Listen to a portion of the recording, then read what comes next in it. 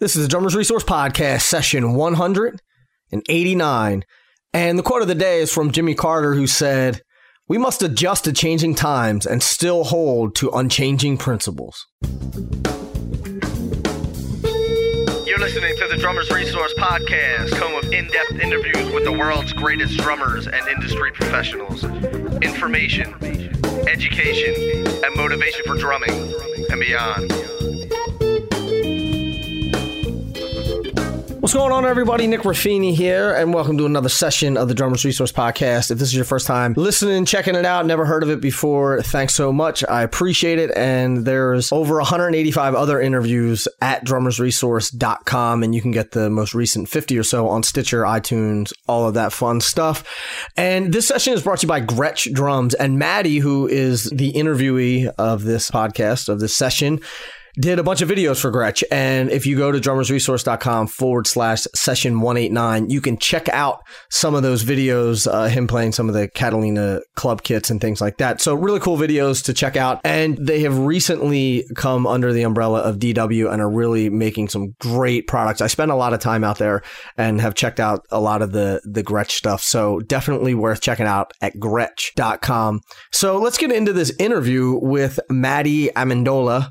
And he is the son of Billy Amendola, who you may know from Modern Drummer, may or may not, but his father's also a session drummer and things like that. And Maddie is interesting because he plays a bunch of different instruments. He's been playing since he was a young kid and touring and things like that, but he's a drummer, guitar player, producer, all sorts of things. And we get into not only a lot of drumming stuff, but also music industry stuff and just some advice for people who are coming up through the industry, where the industry is now and things like that. And I want to preface this interview with something. We sort of go down this rabbit hole talking about the music industry, and we stress it in the interview too, while Maddie and I are talking, that the conversation is not meant to be negative. It's meant to be realistic and then positive for the future of music. So if you're listening to it and it starts going down this road, I don't want you to think that this is a negative conversation by any means. And you'll hear that at the end, that it's definitely a message of hope and an inspiring message about how we as musicians can sort of take the music industry wherever we want to go if we speak up and take a stand. So without further ado, let's get into it with Maddie Amendola. Maddie, what's happening, man? Thanks for doing this. I appreciate it. Yeah, man. Thank you. Thanks to everyone listening. Absolutely, man. So so we talked a few weeks ago. So you just got back from Nashville, right? I did. Yeah, I was out there for a gig, and it was during NAMM, so I got to see all my peeps there, and that was cool. I haven't been to Nashville in a minute either, so. Nice. So were you doing studio stuff, or were you playing live? I was actually playing live with an artist that I've been developing, Juliana Wilson, and I was actually playing guitar. Oh, okay. Very, very Nashville of me, I know. When in Nashville, right? Exactly. I had a hat on and everything just for it. Doing it right. Yep. So for the listeners who don't know who you are, let's put a little bit of context of just a little bit of your backstory and some of the stuff that you do and where you come from. Cool. Well, I started playing drums thanks to my dad, Billy Amendola, who most of you will probably know, and started playing around 5 years old. That's on YouTube somewhere. And, around 10, 11, 12, kind of started playing in every single band in New York City that I could, and sneaked into every single club. And by the time I was 16, 17, I was out on the road for what felt like 10 years and pretty much continued doing that till I opened 825 Records in Brooklyn, New York, which is a music incubator, and we specialize in artist development. But we also have a killer studio, so this is my home base where I track all my drums, and we've got an awesome hybrid SSL console, and nowadays it's pretty much just session work and producing. So how much of an influence did your dad have on you when you were growing up playing? I didn't sleep, so he would just bring me wherever he was, whether it was a session or a show. I mean, he was sneaking me into clubs and bars at 2:00 in the morning just because I didn't sleep as a child. And same thing with sessions. So I kind of grew up like around studios and around sessions and around shows, to the point where, I kind of saw what it was all about, and I saw how I needed to act. So that was a huge role. But honestly, I think the best advice he gave me when I was maybe 10 or something like that was, hey, your drumming's really good, but, go grab a guitar or something, start writing songs.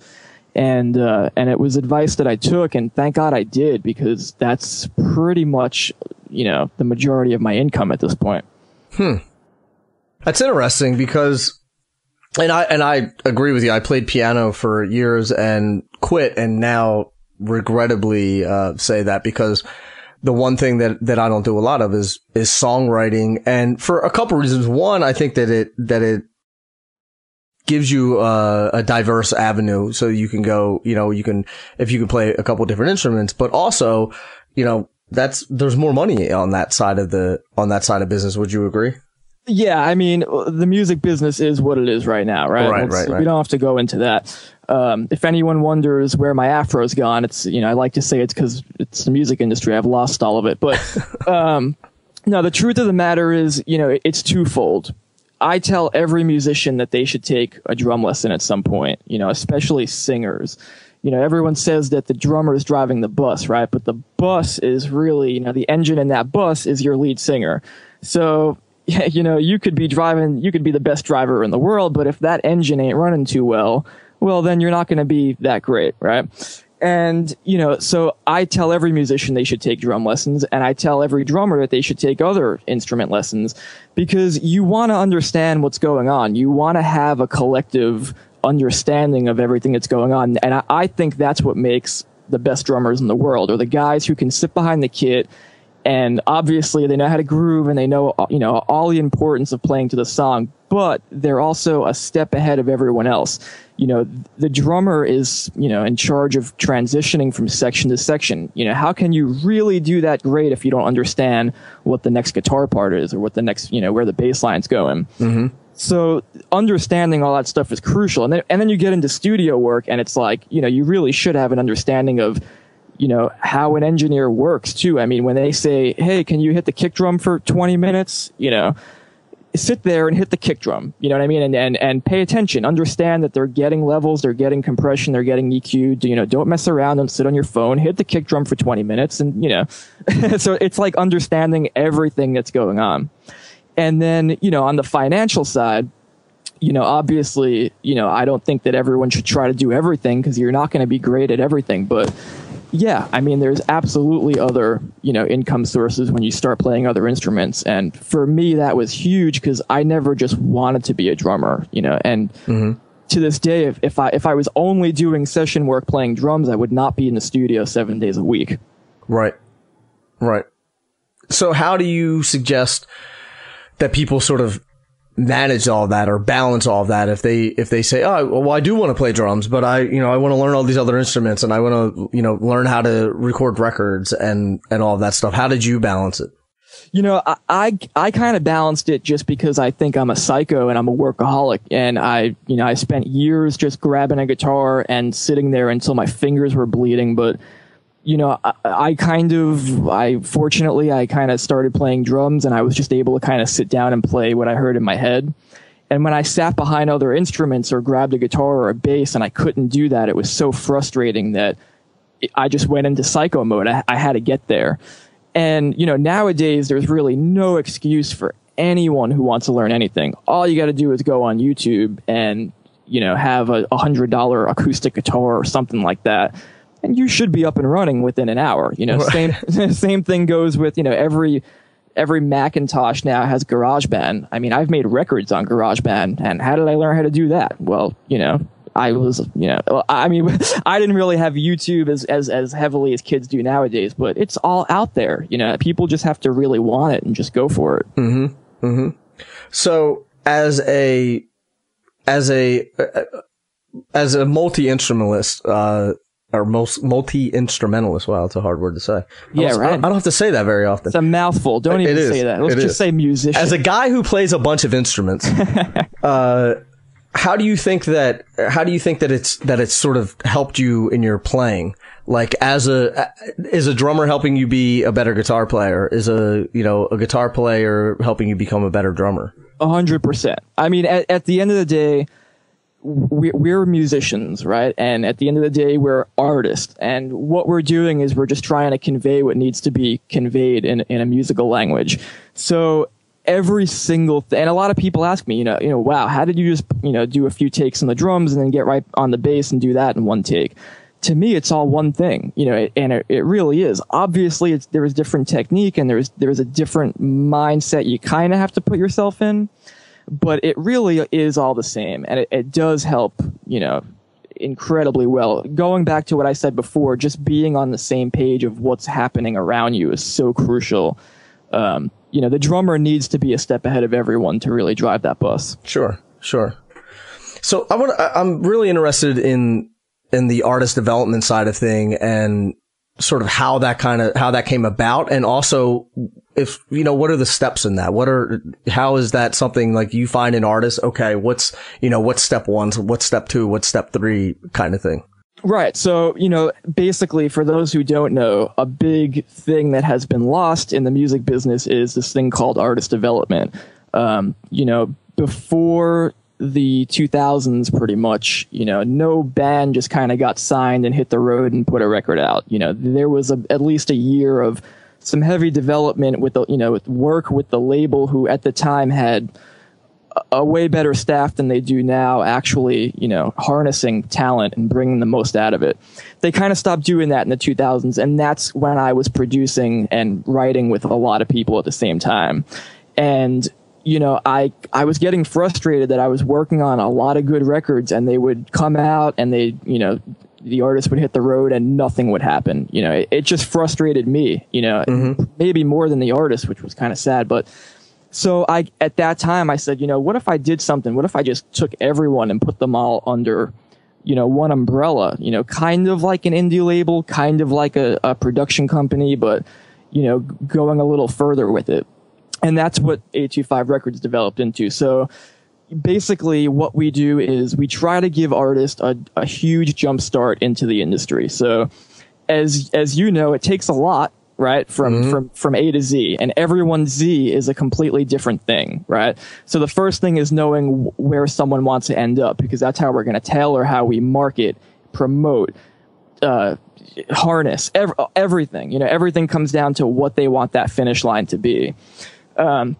And then from there, it's about, it's basically twofold. It's like 50% working on the talent side of it, and it's 50% working on the artistry and the craft of being a performer, and, everything that kind of goes around that's so important, photos, video, website design, social media strategy. And we kind of do that all here in one facility. So I'm like, if I'm in the control room right now, to my left about 6 feet is my live room. Behind me, 10 feet is a photo video suite. So all in-house, we do everything. Did you guys do the Mark Juliana stuff? No. Okay. Actually, Gretsch, it's funny, me and Mark did a lot of the Gretsch promos around the same time. He did the broadcaster kit, and then I did the Marquee, the Catalina Club, I'm forgetting two others. But we did them right around the same time, and we actually did them at LP's offices. And, okay. Yeah. Those were fun days. That was just a random aside, because I was thinking that I know that you guys have the video suite there as well. Yeah, most of the tracks that I was playing along to on those Gretsch promos I did here at the studio. I got you.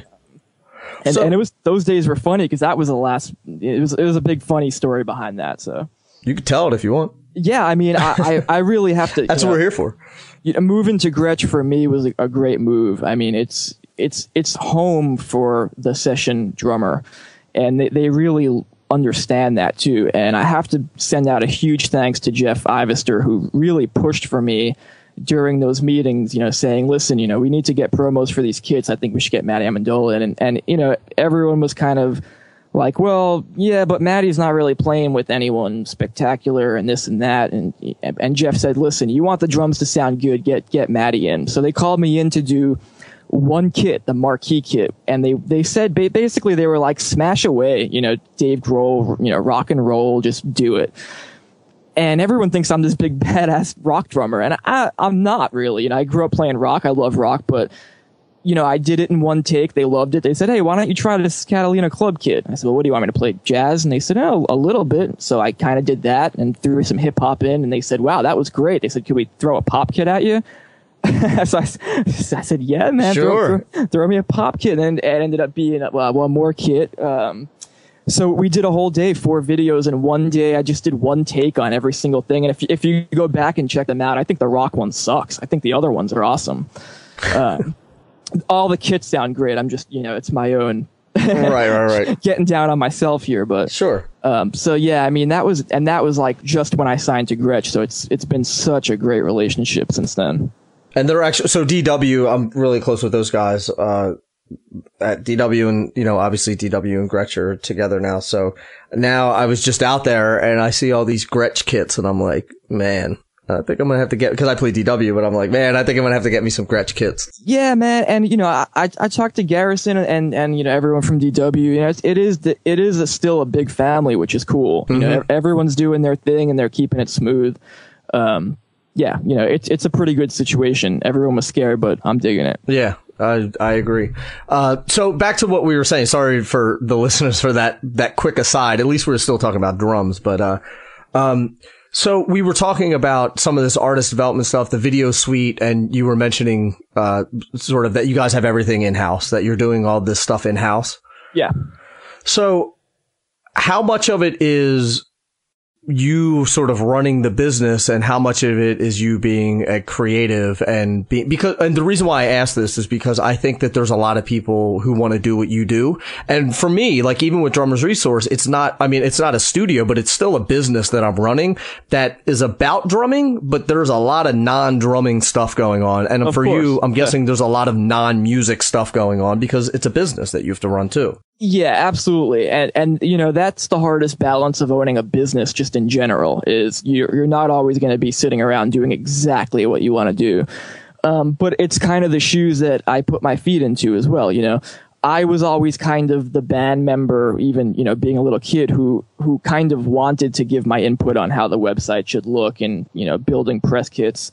And, I always kind of liked that. So, I would say most of my days, I'm pretty much recording maybe, let's say 5 hours a day and then maybe doing all the other stuff for the other 5 hours. So it is split up pretty well. And even for my own sanity, I make sure that I split it up, Sure. And I also know exactly, being a business owner, you got to know, what you're really excellent at, what you excel at, and what you're not so great at, and when you do have to bring someone else in to do the job better. And, being the owner, I love, I don't think I could ever work for someone. I'm kind of here, it's still my final decision at the end of the day. But, if I'm sitting around and trying to fumble with Photoshop for 6 hours, that's just dumb. You need to hire someone who can do it and who can understand that, you have a vision that they have to get across. Right. Well, that's what I was going to ask, because part of the podcast, I love talking about, like, it's easy to talk about all the stuff that you're good at and, the things that are cool and fun and everything. But so what are some things that maybe you're not good at, or maybe some things that took you a while to realize, like, hey, maybe I should be outsourcing this, or maybe this isn't me? Because I think a lot of people try to do a bunch of things that they're not good at, and it's just getting in the way, where you got to sort of set the ego aside and just let somebody else do it. Yeah. And, I think that comes in two forms too, because I think that a lot of people are trying to do a lot of things at once. And, I definitely fall into that category too, but I do know when to kind of let it go. And, for me, I don't think it's necessarily about, maybe you're not as good at this, or maybe you can't get it done. It's just kind of putting yourself in a situation where with priorities, you know what I mean? If I'm producing a record and I'm writing the songs for the artist, I'm playing a lot of the stuff, okay, then I shouldn't be styling the artist. You know what I mean? Like there needs, or, same goes with if I'm mixing the record, I shouldn't be mastering the record. There's just priorities. You need to bring in fresh eyes, fresh ears. I had a session 2 days ago where I've been playing lead guitar on the whole record, and I'm not really a great, like, rock and roll lead guitar player. I'm more like, George Harrison, let's make it melodic and pretty. And, but I had the whole solo written in my head. So I just gave it to another guitar player to play who was, kind of like a shredder and was able to play it fast. It was still my solo, but, so it's just, it really is about putting ego aside and getting the right team around you too. That's the hardest thing. And, I have to say it's not easy to do, and I'm constantly finding, new people to work with, and it makes a huge difference. That's the biggest piece of advice I would give to anyone trying to get into a kind of multifaceted field is get yourself a great team, and really set priorities at, who should be doing what, when, and who's better and why. And that might change project to project, and that's what keeps things interesting too, and keeps everyone kind of respecting each other, just like a band. It should just be like a family sort of thing. Yeah, and this isn't to say that every person has to, run everything, run a business, and do all this. Like, you may just want to play on the side and get gigs, and that's totally cool too. I think that. A lot of people who listen to the podcast are interested in getting into more, I don't want to say entrepreneurial stuff, because I think that's me projecting that because I enjoy that kind of stuff. No, I mean, there is a trend right now. Everyone is, for the most part, the music industry is what it is. I'm trying hard not to get started on that, but, I think that there is a trend right now where people are seeing that you're not just going to make enough money playing clubs and doing a few sessions a month. There is a bigger picture. So there is a trend of people, going this entrepreneur kind of direction. And, I think there's a good and bad to that. The good is that, go for it. Like, I love seeing people just do what they want to do. The bad is some of those people just aren't qualified to do it. And it makes the people who are look kind of bad sometimes. Right. I remember years ago, I was in a band, and I mean, it was a decent sized band. I mean, we were tour buses and everything, and I was talking to somebody and I'm like, yeah, I'm in a band. And they kind of looked at me like, yeah, you and everybody else, like everybody, I was like, no, it's like a real, it's like a band, like a real, I was like, never mind. But it's funny because, and you get that sort of thing now where you're like, oh, I'm a musician or I'm an entrepreneur. And they're just kind of like, oh, okay, you're one of those guys. And it's like, wow, this is real. Not everybody who's doing it is real, but this is real. Yeah, and I mean, better than anyone that the work you do speaks for itself. Right. I agree with that. The cream always rises to the top. Yeah. So sometimes it's there's a fine line between running your mouth off and letting people know what's up. But if you don't have something to back it up, then you're just gonna look really dumb at the end of the day. All right.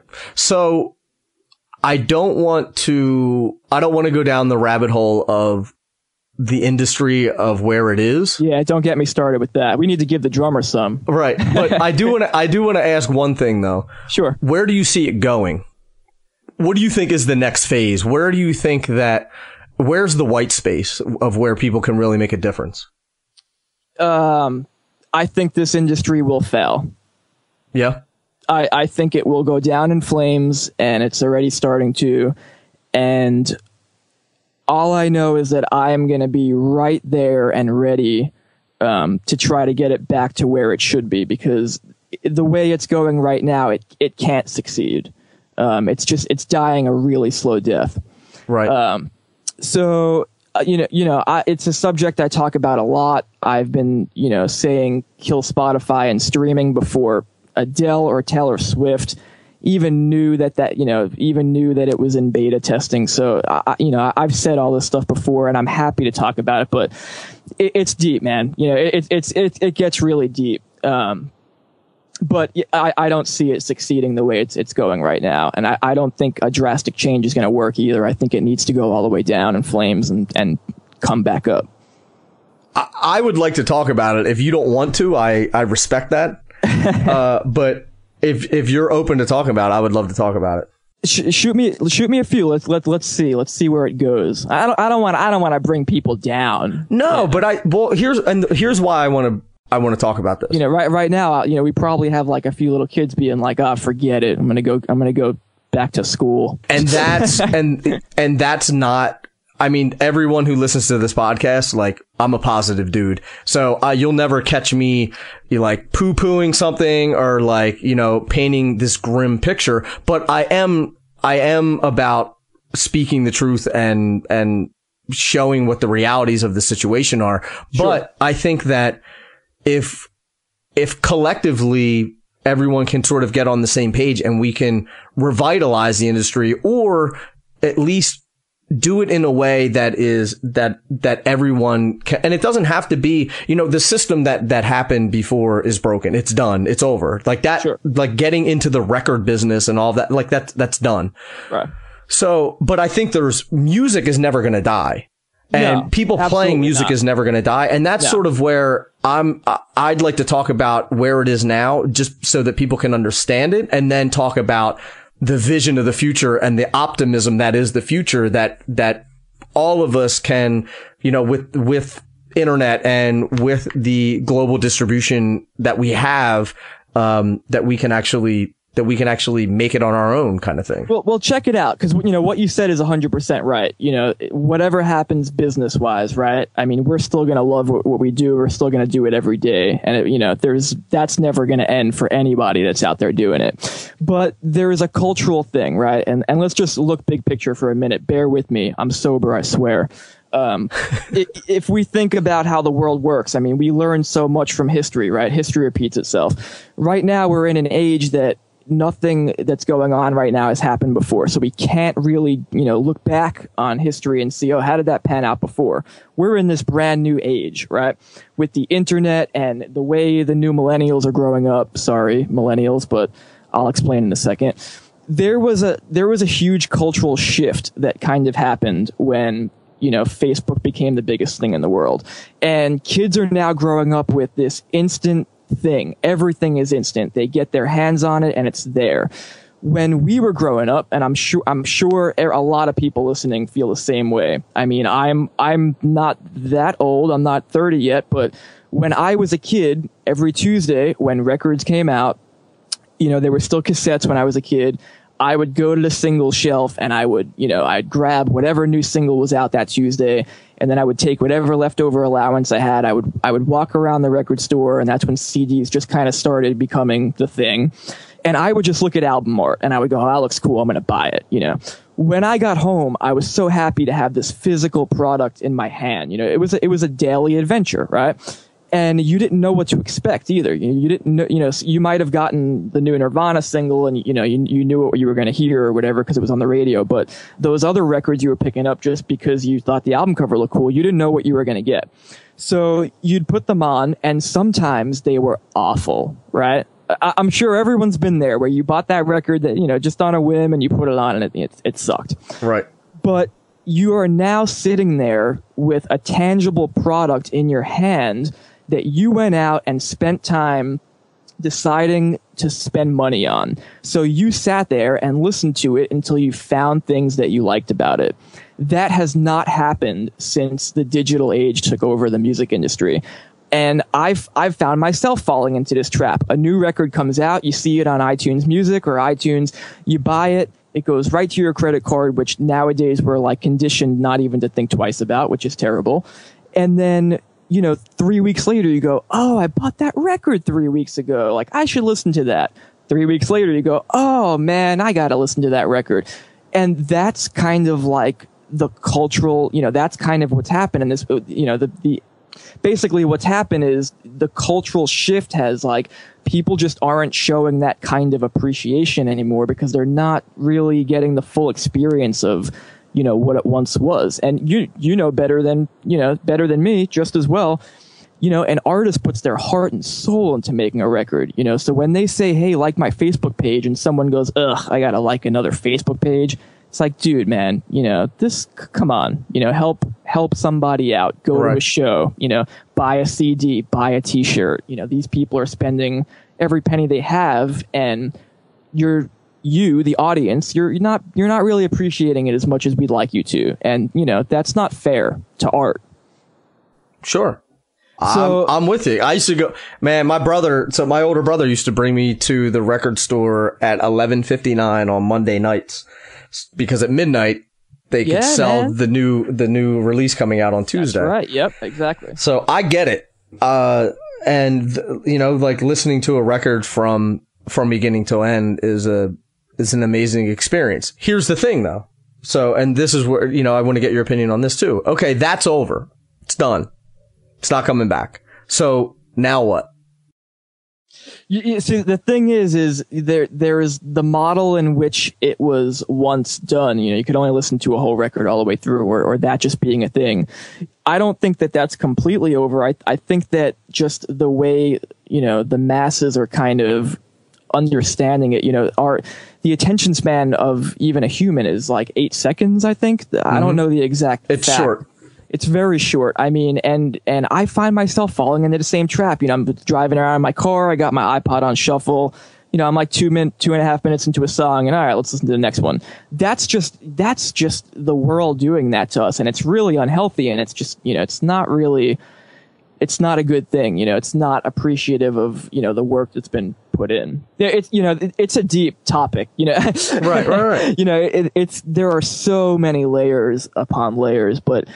You know, I think for me, just kind of summing up the big picture is it's a cultural shift that it has changed. And I think that once people kind of, you know, the old way is gone, you know, the old model of how we got those records out is gone.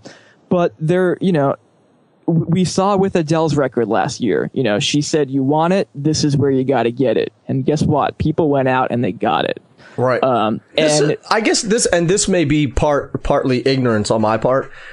So I'm going to ask you, and you may be able to answer it for me. So, like, when I put my record out, it was a few years ago, and I put it on streaming because it was fine because I sold it at shows and stuff like that. Sure. But I didn't have any, like, major distribution or anything. So I was like, yeah, I'll stream it. That's fine. For me, it was sort of a lost leader. But, if all of the artists are complaining about not getting paid from Spotify and Pandora, why don't they just not have their records on Spotify and Pandora? Because they feel like then they're not cool. They feel like it's, you know, for younger artists, you know, they like to say I'm on Spotify, I'm on iTunes and stuff like that.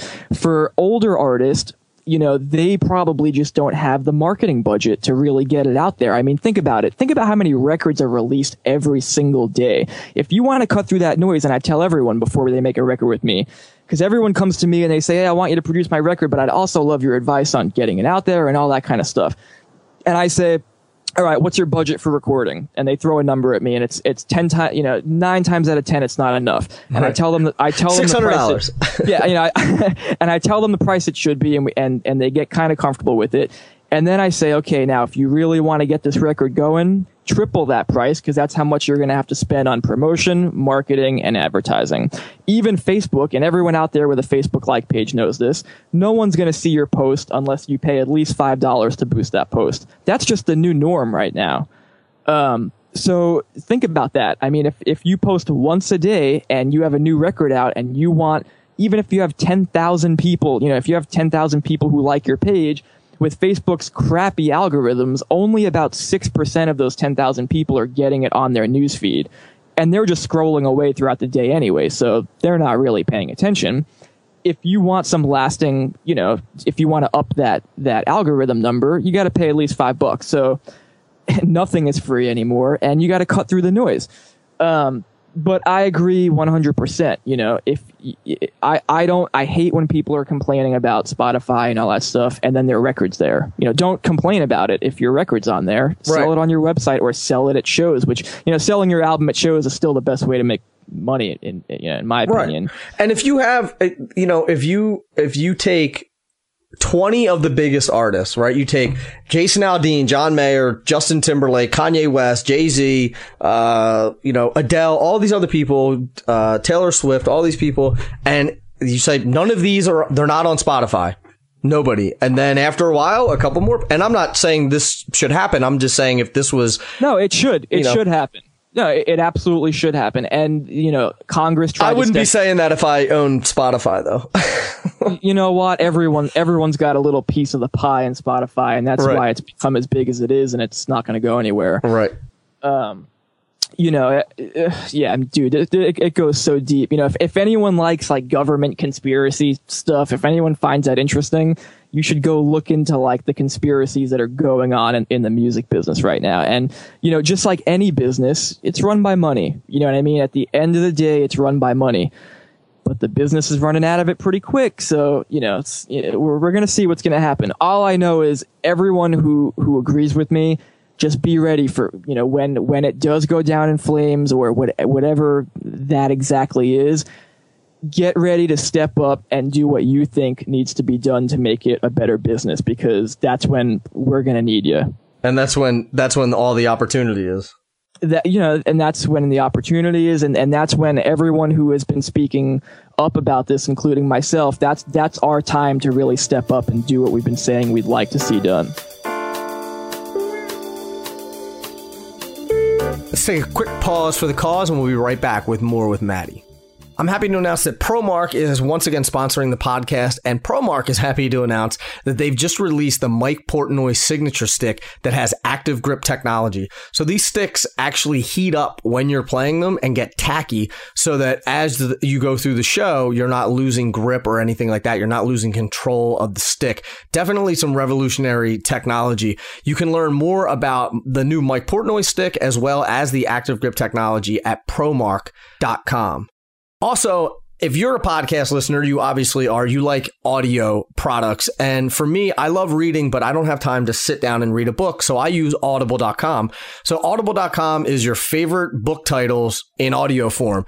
And for being a podcast listener, you can get a free audiobook at audible.com/drummer. So you just go to that site, sign up for the service. It's free to sign up, and you can download your first audiobook and get rocking. So that's audible.com/drummer. And one of the books that I recommend is Ego is the Enemy. I recommended that in my last podcast. And also Talent is Overrated. Two great books that I suggest check out, and you can get one of them 100% free at audible.com/drummer.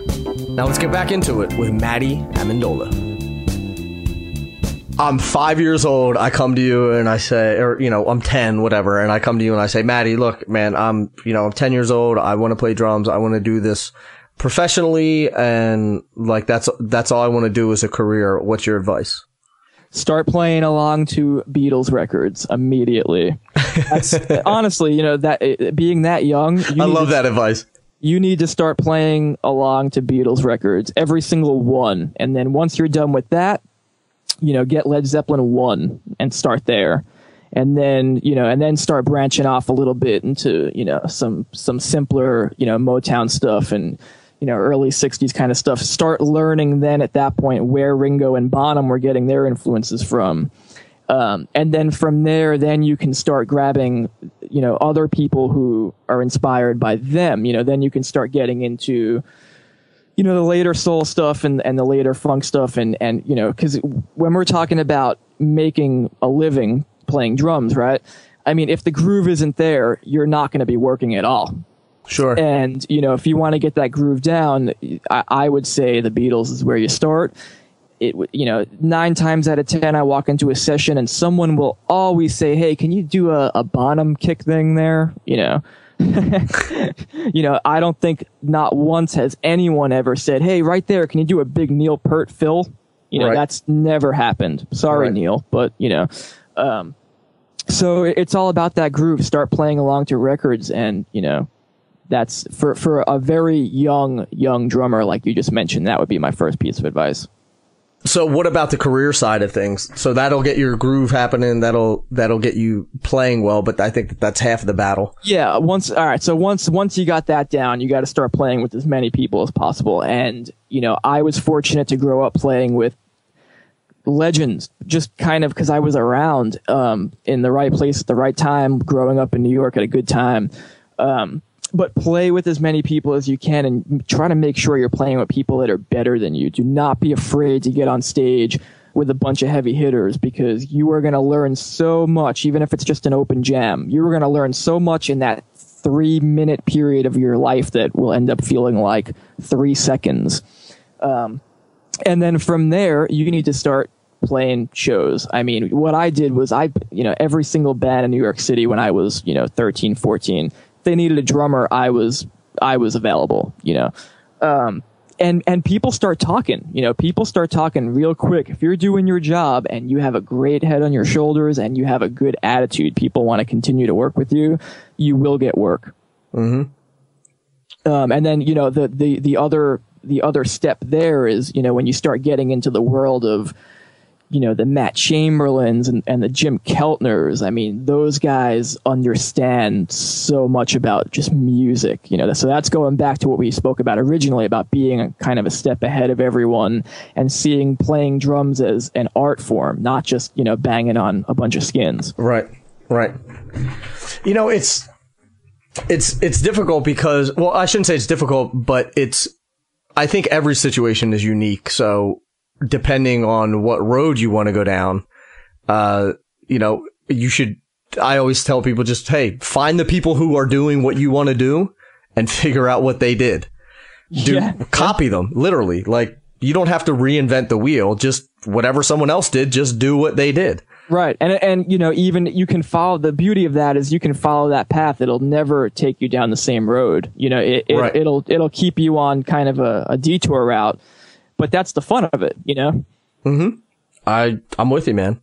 So I have a couple questions about, one is about practice and practice routines. And I asked this question to everybody because everybody's practice routine is different, and Sure. The audience can pull one little snippet out of your routine and add it to 7 other snippets that they've gotten from someone else. So what does your practice routine look like, or what did it look like if it's different than it is now? So yeah, my practice routine is kind of twofold. I like grabbing a pad and warming up my hands and wrists and arms first. And I don't really sit there and think like, okay, let's do some 7-stroke rolls. Let's do some paradiddle-dills. I really don't do that. I just sit there and I don't even play that fast. I just wait till, my arms feel like they're ready to move, and I do that for maybe about 30 minutes. And then I get behind a kit and I beat the shit out of it for another 15 minutes. And I try every single gospel chops lick in the world, and I really just kind of let loose until I'm just about to break a sweat.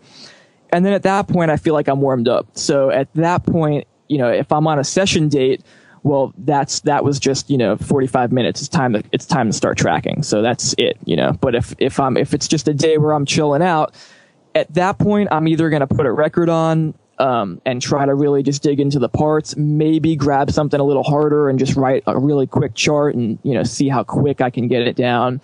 Or I will, actually sit down and practice and say, hey, I saw this, I saw some guy on Instagram do this fill the other day with this 7-stroke roll on top of this groove and that feel. And, so I'll sit there and try to work out stuff like that. But at the end of the day, for anyone out there who's looking, for the next thing to practice, I've always said, the best musicians in the world can sit down and just play whatever they hear in their head.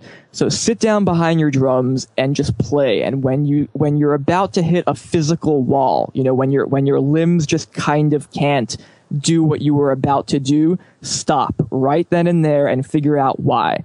For a lot of drummers, just playing an upbeat snare with quarter notes on the hi-hat, that kind of independence is, for a beginner, is incredibly difficult.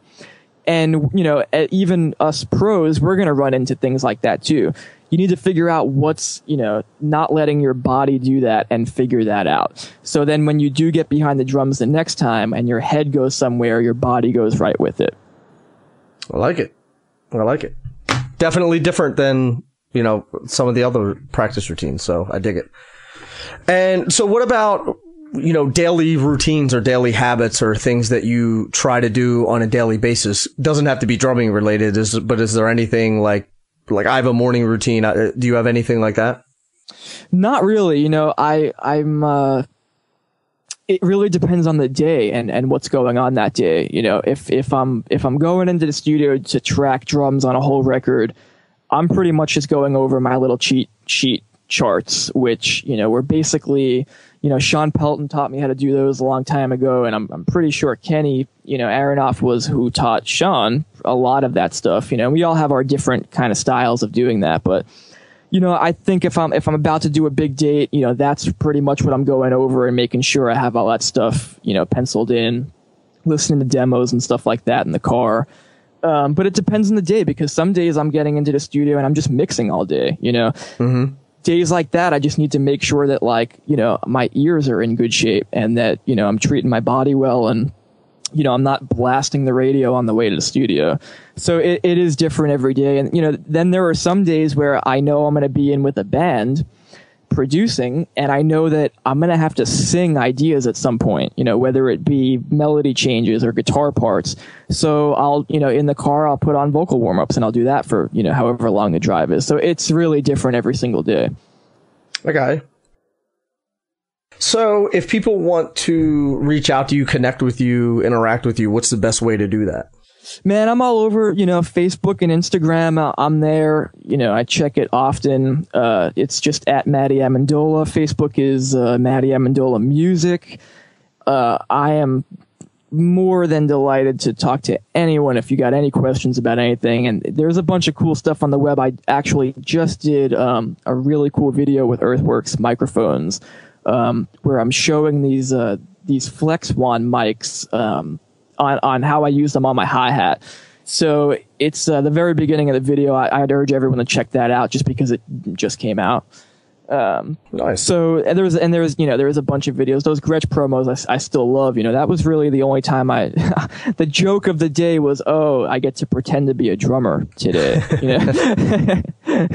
Well, all the videos that we're mentioning, like all the Gretsch ones and the Earthworks one, I'll put in the show notes for this so that everybody can check all those out as well. Cool. If they're on, yeah, I think everyone would dig them for sure, especially after hearing kind of some of the, you know, the backstory behind it. Right. Dig it.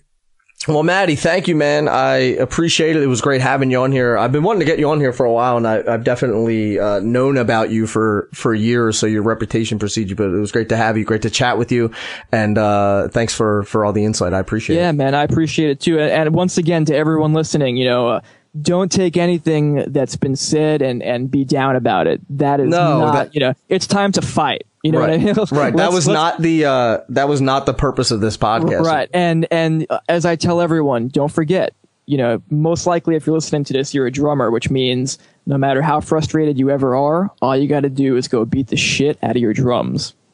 That is that's the exclamation point on the end of this interview. I love it. The end. All right, brother. Thank you so much, man. I do appreciate it, and I'll talk to you soon. All right, Nick. Be well. Peace, man. Yeah.